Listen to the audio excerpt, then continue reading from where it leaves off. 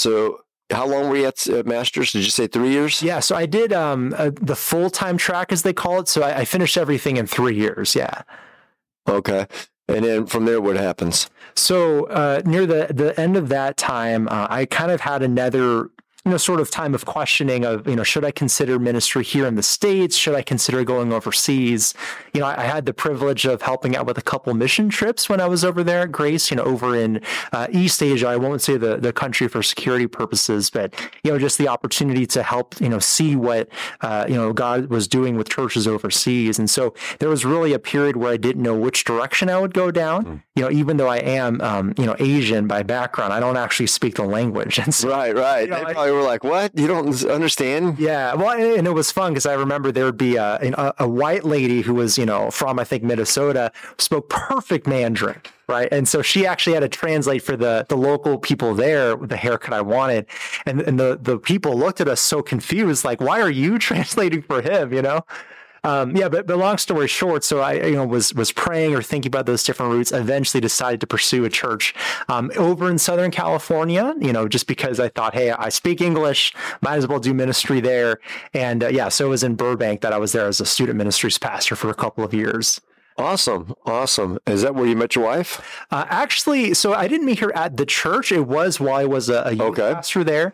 Long story short, I met her actually through my sister-in-law.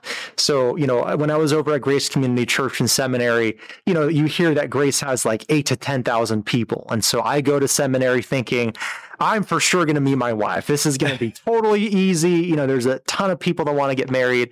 After I finished seminary, I didn't meet a single person, right? And so I thought, well, maybe when I go to a smaller church, one that's a more quote unquote normal size, I'll meet someone there.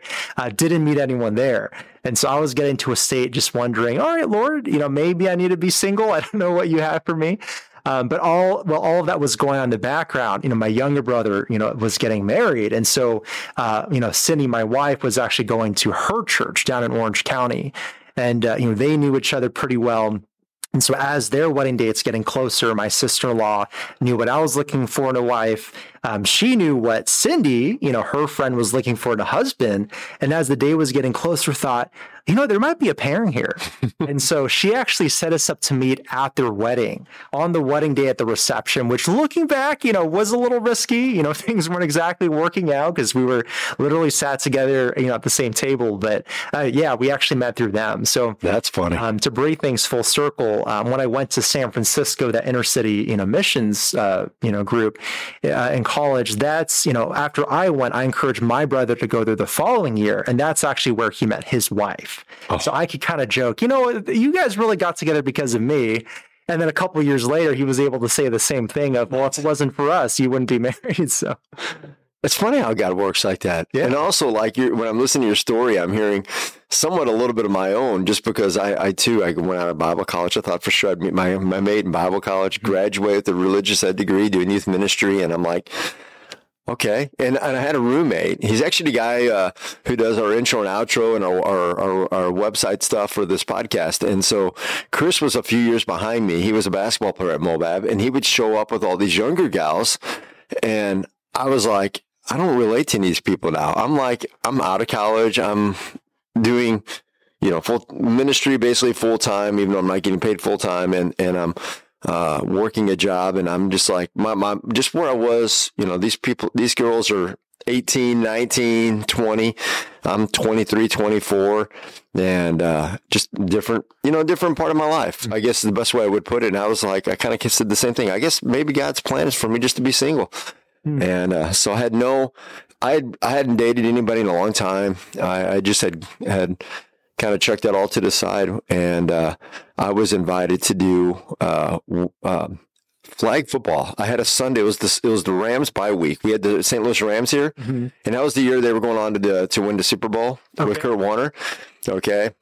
And so they had a bye week, and we'd all been watching because as they started winning, everybody's watching, right? And so, that was a bye week. Nothing was going on. My roommates were all doing different ministry stuff. I had one as a Southern Gospel guy. I had another guy doing this. Chris, I think, was playing basketball. So I had the townhome to myself and did church and worship. And afterwards, I had nothing to do. And one of the guys said, why don't you come hang out and grab lunch with us? And we're doing some flag football with our singles group that I have. And I'm like, okay, sounds good. It's better than being at home at the townhome by myself, I guess. And I'll have that anyways the rest of the evening when I go back. So went and hung out, and that's how I met Amy. She was there playing flag football, and then I started, I found out that she liked one of the gals, or she knew one of the gals from my small group at the church, and I told Christy, I was like, why don't you invite Amy? As the Rams are going towards the Super Bowl, we started having these playoff watch party out their small group, and I said, why don't you invite her in? Yep, and that's the beautiful thing, right? You only need to find one person. Now you and I are both married, so praise God for that. Yep, and you guys are about to have your first kid. So that's right, yeah. So 5 more to catch up. And I don't know if we'll get there, but yeah, I have a friend that jokes. He's a different one. He said, "Yeah, I would love to have a football team worth of kids." Hey, thanks for watching this short with us today.